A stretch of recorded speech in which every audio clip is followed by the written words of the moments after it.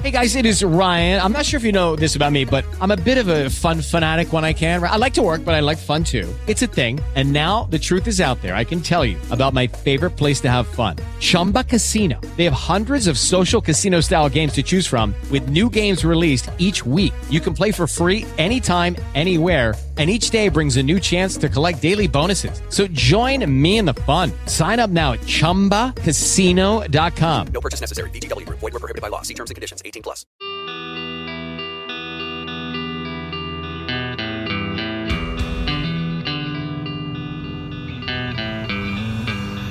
You have a warrant for your arrest for the murder of William Little, who was the gas station attendant. But you're wrong. From NBI Studios, this is Truth and Justice, a crowdsourced investigation in real time. I'm Bob Ruff.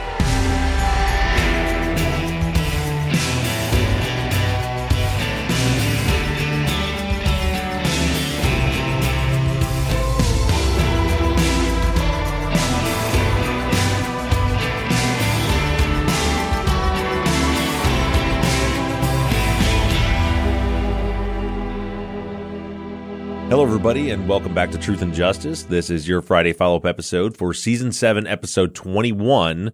And in this episode, we have finally had what could possibly be a major break in the case and take us a few steps closer to solving the murder of Bill Little. Joined in the studio today, as always, by producer extraordinaire Mike Bussing. Hey, Bob. And Super Duper Podcast co-host Mr. Zach Weaver. Aloha. And we have some scheduling conflict issues that just came up, so let's get right into this and get her done. Sounds good to me, Bob. Texas Ranger James Holland is a legendary interrogator. They call him the serial killer whisperer. You can't hide those indications, and that's why yesterday I knew that you did it. But now, shocking interrogation tapes reveal how the super cop really operates. And that's why they asked me to come in, because I'm special. From Something Else, The Marshall Project, and Sony Music Entertainment, this is Smokescreen. Just say you're sorry. Listen and follow on Apple Podcasts, Spotify, Amazon Music, Stitcher, or wherever you get your podcasts. All right, our first question comes from Kim. Do you know anything else about Bill being a suspect in a robbery or robberies in the past? She says you mentioned it in an early episode. I understand he didn't do it, but I could see a situation where looking at the robbery and why he was a suspect could connect him to the actual criminal, possibly even the Jeffs or the kid who stole the car.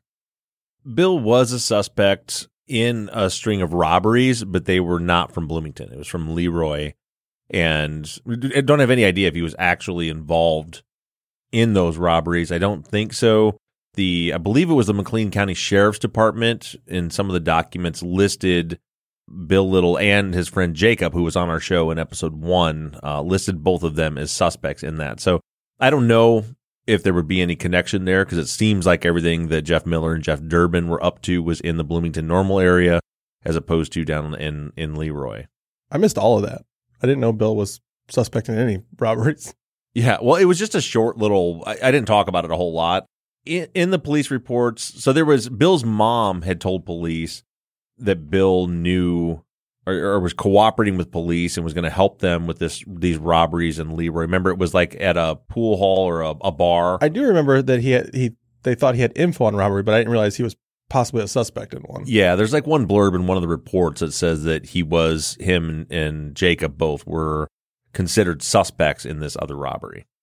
Julie says we learned earlier in the season that Bill may have had info on a string of robberies. Do we know anything about the armed robberies that were occurring prior to his death? Also, do we know if anyone was ever caught? They weren't armed robberies, if my understanding is correct. There were people breaking in, and I can't remember off the top of my head if it was I don't think it was the pool hall. I think it was a bar/restaurant in Leroy. But it sounded like it was kind of an inside job type of deal where there was an employee of this restaurant that was letting people in after hours to rob the cash register. It was happening regularly. So yeah, they weren't armed robberies, if memory serves. And next she says, is there more info about the crimes connected to the Jeffs? We learned quite a bit about Durbin's part in the crimes, but I would love to know more about Miller's. As far as, I assume she's talking about the 3 armed robberies that they did get convicted for. Right. Yeah, we know a little bit about them. They were Jeff Miller I believe, was wearing a mask in all of them and held the newspaper articles are up on the website, either from episode 7 or from this episode. I think both, actually. But I believe they said that in all the instances that he went in with a gun and a mask and then ordered the people to give them the money, and then he took off. Do we know if they happened before or after Bill's murder? So that's a good question. After, I believe. He was arrested, I think it was August of 91. Okay. I believe is when he was arrested.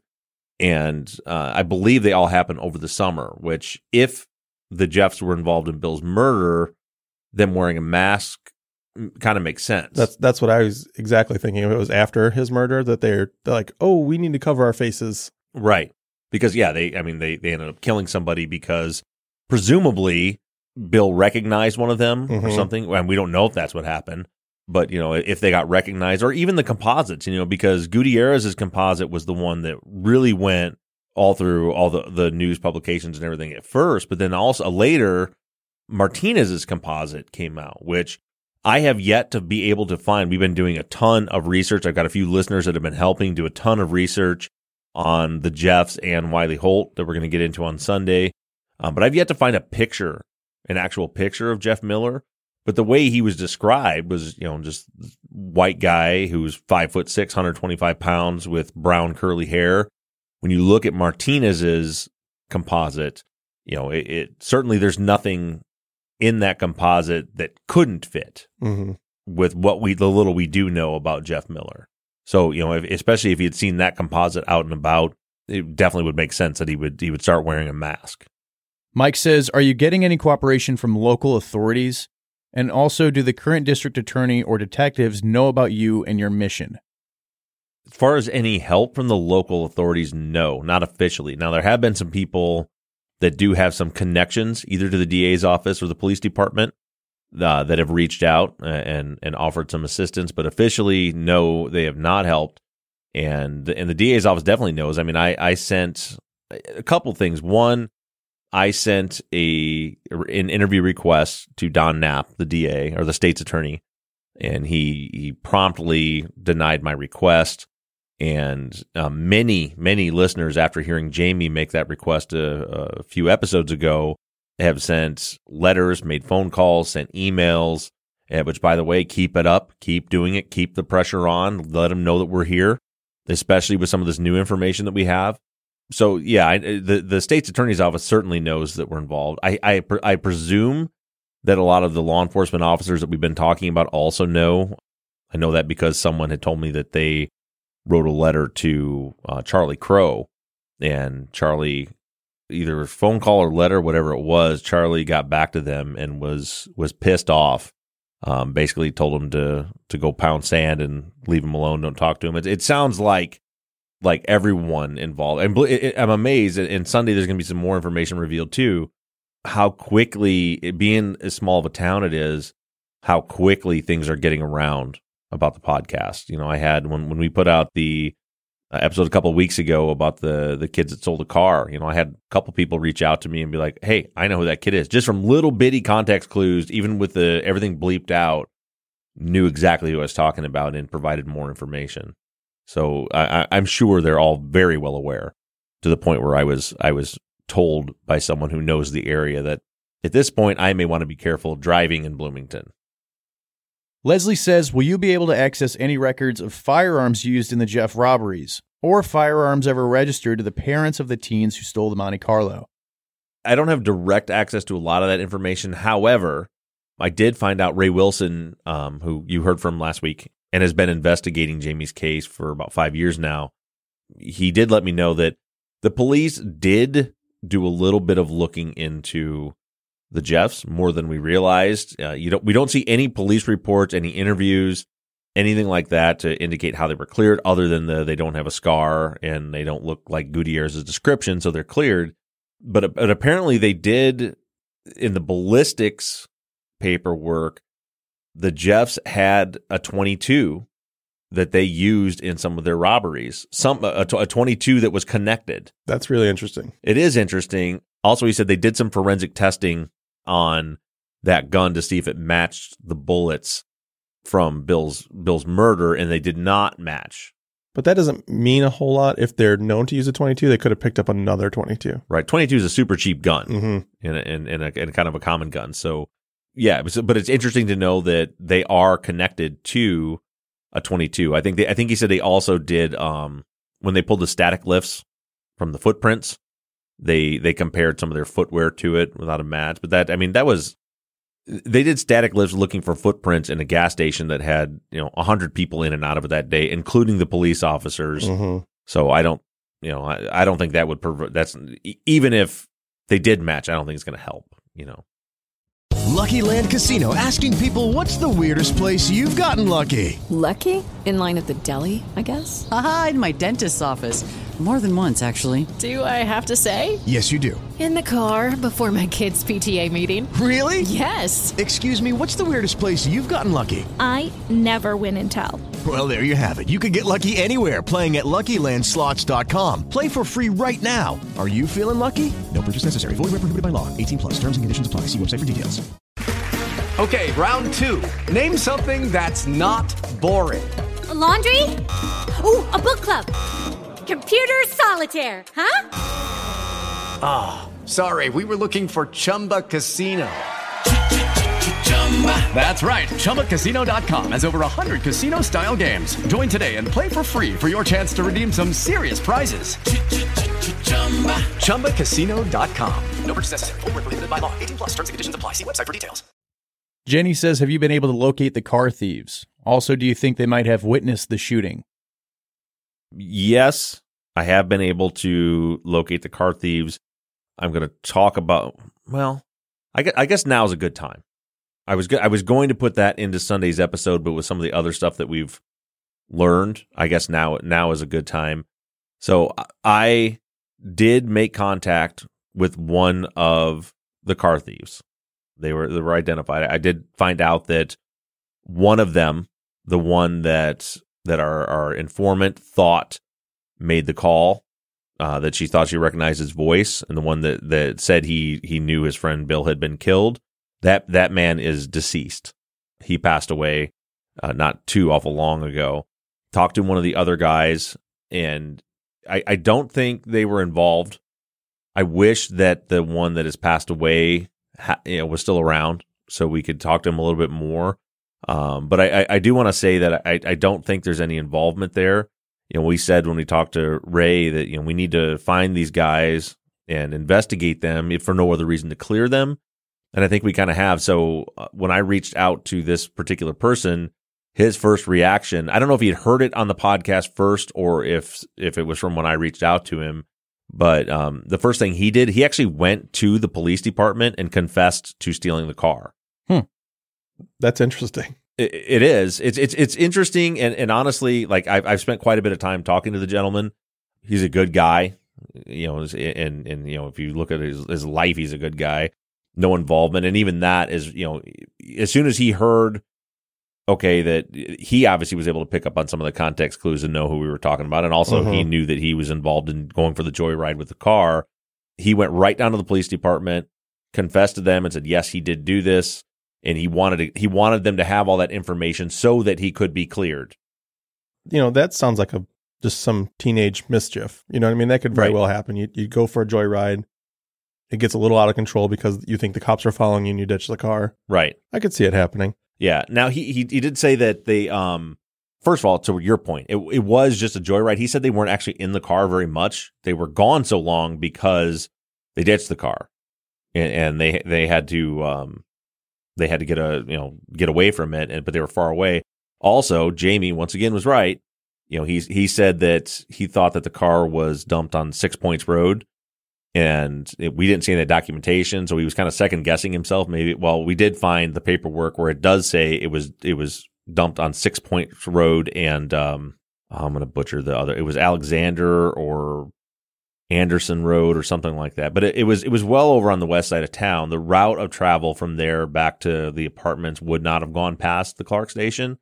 However, the gentleman I talked to said that he was the one that he said he was scratched up because he said they got split up and he jumped through some yards and stuff, and he ended up calling someone on a payphone for a ride. And I did ask, if you're wondering, I asked, did any of them take a cab? And he said, no, they were all between 14 and 17 years old.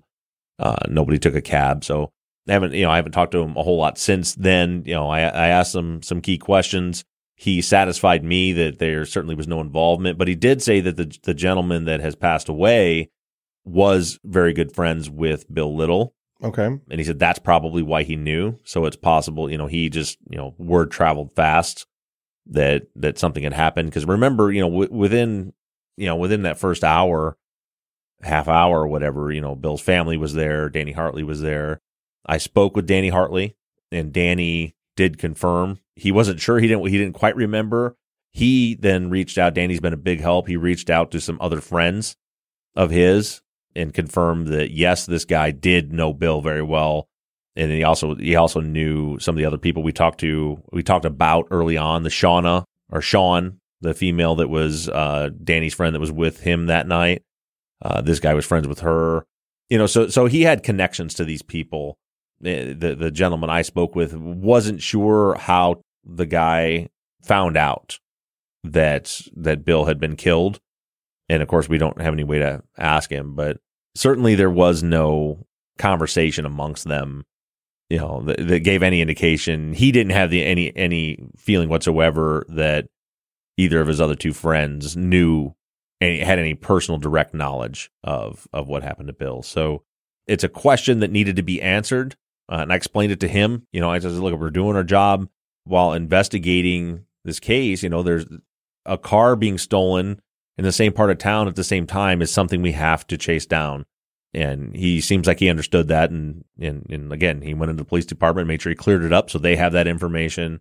But what he said is it was a short joyride. They ditched the car on the other side of town and got split up. He called a friend to come pick him up on a payphone. And, the other guys might have done the same thing, which could also explain how he found out. We said there's no cell phones, but we forgot about something that doesn't exist anymore, which are payphones. Adam says, do you have any information on the current whereabouts of the two Jeffs or Wiley Holt?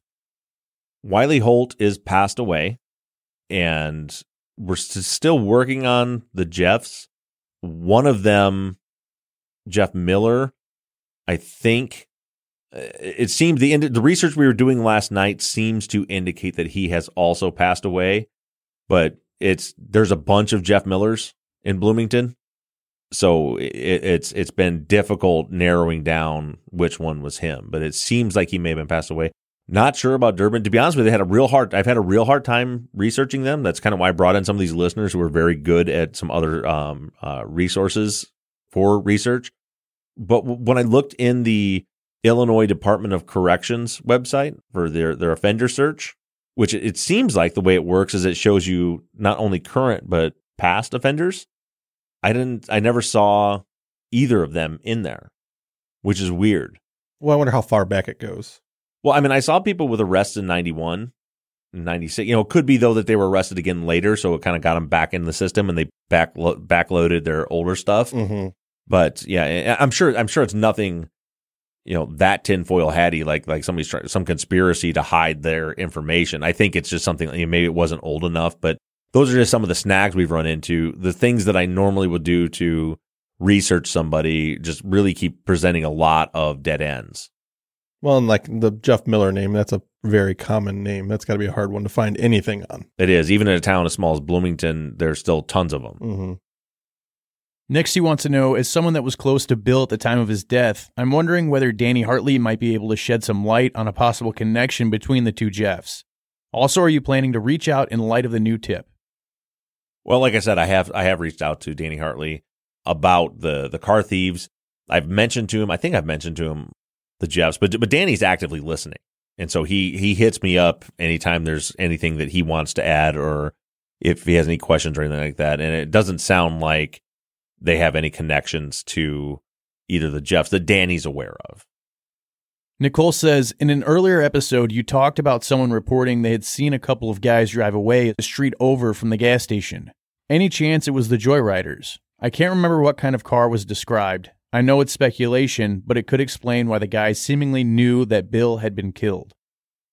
Yeah, I believe that was another one of our brown car sightings. The brown four-door around the corner on East Home. And no, it wouldn't have been, according to one of the guys that was in the car. They were nowhere near there. Also, they were driving a 2-door bluish, grayish Monte Carlo. So no, I don't think so. Joshua says, not sure if anyone posted this theory, but is there any chance that the two perpetrator theory could still be true, only they were two unrelated perpetrators? Basically, could the first perpetrator be the guy Jerry saw and he robbed Bill and left? Then someone else shows up a few minutes later, maybe Jeff Miller, not knowing Bill had just been robbed, and potentially gets into an argument with Bill, maybe not believing he had just been robbed or not wanting to leave empty-handed, and tries to get Bill to open the drop safe. Either way, he gets frustrated and shoots Bill and then leaves. It doesn't sound like robberies were too uncommon in the area at the time, so it could have just been a random circumstance. Also, I feel like if someone was very hyped up to commit a robbery and found out they were going to leave empty-handed, they would be pretty upset. I don't think the two perp theory could be thrown out yet, and there's a lot of possibilities. In my opinion, I think that really Gutierrez's statement can be thrown out. I think he was there an hour earlier. I mean, all indications are that he was there an hour earlier. His time in his report is fluid. He thinks that it was around 8:15 or 8:05 when he was there. And this weird, it was 8:12 when I walked into my apartment, but then we find out that he actually was with a buddy and they went somewhere else. So the only actual concrete evidence that we have that can corroborate Gutierrez's story is the register tape that shows a $3 purchase at 7 o'clock or just before 7 o'clock, which was well over an hour. There was a lot of activity between there. So for me, I'm looking at this right now. Of course, nothing is out of the question, but for now, for the last probably month, I've been looking at the case as though Gutierrez is completely unrelated, that it was from a different time. Now, the two perp theory really, to me, was the potential differences between what Luna saw and what Martinez saw. And there was a lot of things that went into that. One was, Luna didn't see Martinez there. And there was the timing of when he saw the emergency vehicles with their lights and sirens on showing up when he then looked back around. So I think it's possible that Carlos Luna saw someone leaving, turned around, went back to his TV, and then Martinez pulls up, and then the murder happens, and that's when he sees his perp leaving. There were some differences in the clothing. I think it's possible. I don't think that is necessarily the case because, it's just so far away. Eyewitness identification just isn't good. Certainly the little details that they have different could just be, the weakness of an eyewitness identification. But, they could be two different people, and that could be the two different Jeffs even. I think it's a big coincidence that two different robbers would show up within 10 minutes of each other. I'm not saying that there isn't a chance that the two different robbers could have showed up to rob the place the same night. On Easter. But on Easter, within 10 minutes of each other, it's kind of hard to see. And to be clear, I'm not saying, what I'm saying is that there were two together. His question is two separate. Right, and I'm saying no. Yeah. No, I don't. I think there might be two perpetrators, but I think if there are two, it's together, not separate. Yeah, I think the theory may be more to the line of one of them comes in and robs them and leaves and says something to the other, like, oh, he recognized me or something, and then the other one says, well, we better take care of this, and goes in and kills him. Something along those lines, I think is possible. Hello, it is Ryan, and I was on a flight the other day playing one of my favorite social spin slot games on ChumbaCasino.com. I looked over at the person sitting next to me, and you know what they were doing? They were also playing Chumba Casino. Coincidence? I think not. Everybody's loving having fun with it. Chumba Casino is home to hundreds of casino-style games that you can play for free anytime, anywhere, even at 30,000 feet. So sign up now at ChumbaCasino.com to claim your free welcome bonus. That's ChumbaCasino.com and live the Chumba life. No purchase necessary. VGW. Void where prohibited by law. See terms and conditions. 18+. Join us today during the Jeep Celebration event. Right now, get 20% below MSRP for an average of $15,178 under MSRP on the purchase of a 2023 Jeep Grand Cherokee Overland 4xE or Summit 4xE. Not compatible with lease offers or with any other consumer incentive offers. $15,178 average based on 20% below average MSRP from all 2023 Grand Cherokee Overland 4xE and Summit 4xE models in dealer stock. Residency restrictions apply. Take retail delivery from dealer stock by 4/1. Jeep is a registered trademark. Sandy says, is there any chance of getting Jim Clemente back to comment on our new list of suspects? I'm very interested in how these guys tie in with the victimology and unsub profile. I'm still looking for a motive too. Yeah, I'm sure Jim will be willing to come back on. I don't think we're ready for him yet. We're still, if you've noticed, when Jim comes on, Jim's got questions and he wants answers. And we are still finding those answers. We're getting closer and closer. I'm super excited about where the investigation is going. I'm very excited about the help listeners have put in. It's really cool for us as we're here, researching and investigating and then producing the podcast. When we, for example, this weekend, we put the episode out on Sunday, and it was a big reveal of an episode. There's just a really big reveal for our investigation, but it's really cool for me personally. The whole idea here is this crowdsourced investigation that no one person is smarter or a better investigator than 100,000 people all looking together with all of their different expertise and skill sets. So it was cool for me. We put the episode out, and I get busy throughout the day, and by 1 in the afternoon, I jump on the Facebook fan group, and people are going off the chain. I mean, there's newspaper articles from the 70s through the 90s, and background checks, and people finding connections. It's really, really cool what's happening right now. This is the old school Truth and Justice crowdsourced Truth and Justice Army investigation that we've been waiting for in this case, and it's finally here. And I'm just thrilled beyond belief. And I think that we are going to find the absolute connection and the proof to prove who actually killed Bill. And it should be noted that it's been a long time coming with this case. It's been a tough case. It really has been. It's incredible how much was shaken loose in the last 2.5 weeks. Right.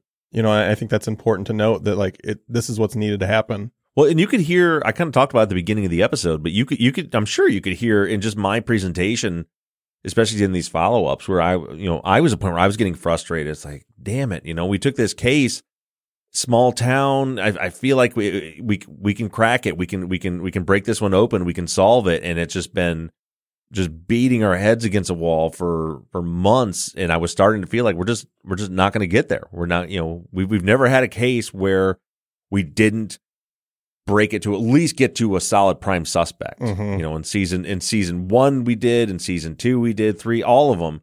We've always gotten down to, okay, the new investigation, the power in the Truth and Justice Army is we've been able to put our heads together and figure out this is our most likely suspect. And right about the time I was feeling like we're just not going to get there on this one. It's too old. It's too random of a case. And then all of a sudden one tip comes in and everything just breaks wide open. TW says, Wiley Holt says there was a brown car parked on the west side of the island pump when he was at the station. The registered tape says that only Holt purchased gas anytime between 7:28 p.m. and the time of the shooting and alarm. If they were actually there and didn't get gas, why did they park at the pump instead of by the station? Also, Holt's transaction is at 7:53, and he says he talked to Bill for an unknown period of time and ate a candy bar. At 7:57, Bill makes the $60 drop. Could Holt have still been there and seen that, and maybe contacted the Jeffs as this being a place to rob? I assume he and the Jeffs knew the cashier didn't have access after the drop, but maybe they didn't and thought they could get money from the safe, or just that there was enough business to warrant a drop even on a holiday. I don't know about the safe drop and all that. It's a good point that we do have. I forgot about the fact that we do have some activity that we can track now. So we have Wiley Holt's transaction at 7:53. I forgot about that the safe drop was exactly 7:57. Presumably he didn't do that while there was someone in the store. Right. Yeah. Because when we talked to a couple other clerks, they said they would try to do that they don't want the customers seeing them with all that cash. So they would try to do it when no one was there, which it really starts to draw into question Wiley's statement in general. But I think for the here and now, it's probably pretty safe to assume that by 7:57, Wiley Holt was gone and on his way to the bus station. So I think that's what the safe drop does for us, because I don't think if he was in the middle of a conversation with someone, he's going to start, stacking up the money and dropping it into the safe. But then going back to the guy at the pump, that's another great point that, this guy's just sitting at the pump. Well, what was he doing at the pump? There were no gas purchases. There were only like cigarettes and food between then and when he was killed. Yeah, but look nowadays, how many people park at the pump to run into the gas station? And that's not uncommon. It's an asshole thing to do. Right. I do it all the time, and Becky tells me I'm an asshole. Yeah, I was just going to say, I just did that the other day, and I didn't even think twice about it. Just pulled right in, ran into the store really quick, and came out. So I don't think that's too big of a alarm. You know what I mean? Because people do that. Right. But what's weird is there was no one else in the gas station, right? So the black guy wasn't in the gas station. He's just sitting out in his car at the pump. He described him as this black guy. Like, why is he just parked at the pump and just sitting there? If it's somebody going in to get cigarettes, what if they ran in and get cigarettes, come back, sit in the car to open the pack? What if they're doing something? Yeah, it's possible. I don't think that he existed, to be honest with you. I could see him existing. I just don't think it. I just think it's just a thing. Well, I'll explain on Sunday why I don't think he existed. Skip says, is it possible that Wiley Holt wasn't actually there that evening? That he wasn't operating the taxi? That after hearing what happened went into damage control mode? Is there any information available that actually puts him at the station? It's a very good question. I'll tell you, I don't have an answer. I have a theory, but we're going to talk about it on Sunday. All right, Adam says, on this week's episode, Bob placed quite a bit of emphasis on the timeline surrounding Wiley Holt and how quickly he found out about the robbery.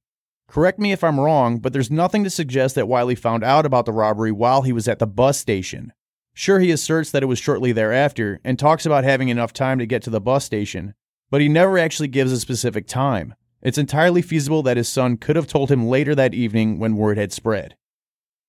I mean, you could be right, but I think that for me, looking kind of taking a forensic linguistics approach to the word choices made by Wiley Holt, and there's people certainly listening, Wendell Mass being one of them, that are much better at doing this. But what I heard is when they say, when did you get there? He's trying to figure out how much time it took before he found out about it. And he says, I had enough time to get to the bus station. He doesn't say anything about leaving the bus station. He doesn't say anything about getting his fare. He says, I had enough time to get to the bus station. And I think he says, and maybe go in to get an orange soda, which is another strange thing. He just left a gas station where he was inside purchasing things. Why does he not buy the orange soda there? A lot of different reasons for that we can get into on Sunday also. But he says, I had enough time to get there, maybe to get an orange soda, and shortly thereafter, I found out. So I think that if he had left the gas station, that would be part of his narrative, right? So it'd be like, I had enough time to get to the gas station, I picked up my fare, I left, and then I was at this place when I found out. So linguistically, what he's saying, his word choices to me all indicate that in a short period of time after he got to the bus station, while still at the bus station, is when he found out. Do we know when he came forward with his statement? Yeah. The report says by Officer Sanders, I think it was, that at 1:10 a.m., a Wiley Holt came into the station. As a matter of fact, I just said that, and we're talking forensic linguistics, I want to re-look at that statement, and I don't have any devices in front of me to do it, so I guess we'll talk about it Sunday. But there's a big difference if he wrote a Wiley Holt or if he wrote Wiley Holt. Could just be the way he wrote it, but oftentimes when an officer writes, when an unknown person comes in, they'll add an A in front of it. Okay. So like, a Zach Weaver came in and talked to me, meaning I don't know you. You said this is who you are. Right. Okay. Yeah. As opposed to Zach Weaver came in is that to me, that is writing about someone that you know and you're presuming the readers know. Okay.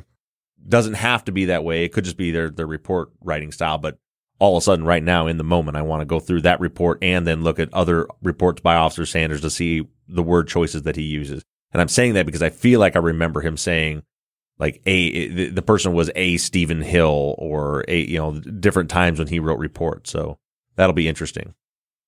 All right. For our last follow-up question of the decade. Yeah, that's right. For those of you, I think we mentioned before, but if you were listening, if not, just so you guys know, we are, myself, Mike, and Zach are all taking the holiday break off, which we do every year, the 2 weeks. So the week of Christmas and the week of New Year's. There will be no Truth and Justice episodes. So we have this Sunday's episode coming here in 2 days.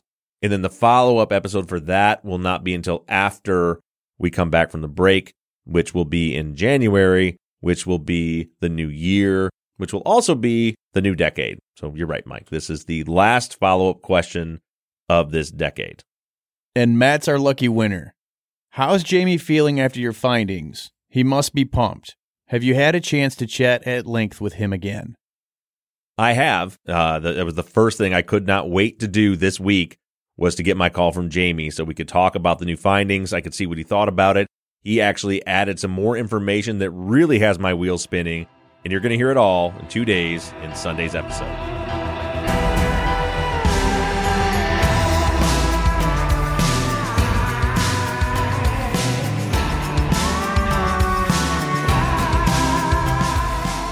Truth and Justice is an NBI Studios production and is distributed by Wondery. Produced and edited by Mike Bussing, and all music for the show is created and composed by PutThemInASong.com. Our follow-up logo was created by Zach Weaver, and all of our font across all of our logos and banners were created by Tate Krupa of Red Swan Graphic Design. You can find more of Tate's work on Etsy. Thank you to Katie Ross of CreatedInTandem.com for designing, creating, managing, and maintaining our website, Truth and Justice Pod, where you can view all photos and documents discussed in every episode. A big thank you to our transcription team, Pamela Westby, Kathy McElhaney, Charlena White, Kaywood Yamnick, Ginger Fiola, Edith Swanneck, and Jen Reese in Candela. And as always, thank you to all of you for all of your engagement and support. If you like the show and you'd really like to support us, you can do so in a number of ways. To financially support the show, you can go to patreon.com/truthandjustice. On the Patreon page, you can pledge as little as $3 a month, and we also have reward levels on Patreon that include access to behind-the-scenes videos of the tapings of our Friday Follow-Up episodes, ad-free versions of all of our episodes, Truth and Justice Army t-shirts and hats, and even the opportunity to co-host one of our Friday Follow-Up episodes. You can also help us out by going to iTunes and leaving us a 5-star rating and review. And lastly, you can always support us by supporting the companies that sponsor this program. If you have a new case that you'd like us to consider for future seasons, you can submit your cases on our website, Truth and Justice Pod. Just click the case submission button and fill out the form. And the most important thing that you can do is engage in the investigations. You can keep in touch with us through our email at theories@truthandjusticepod.com.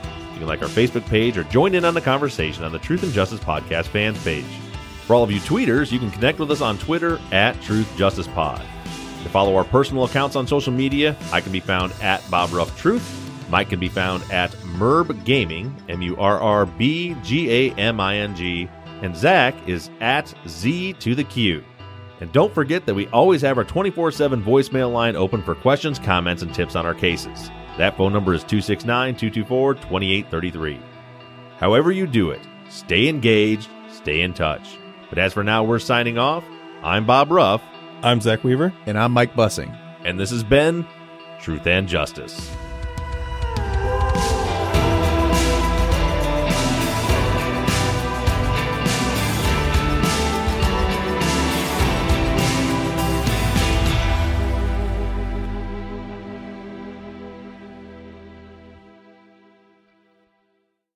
Christmas in the week of New Year's. For those 2 weeks, there's no episode. So the follow-up to this coming Sunday's episode won't be until... You said Bob and Weave. Why you let me get that far? I wasn't sure, because I thought you were going to tie it back. And you didn't. I thought I was like, that was a weird thing to put in there, but maybe we'll bring it back. When did I say that?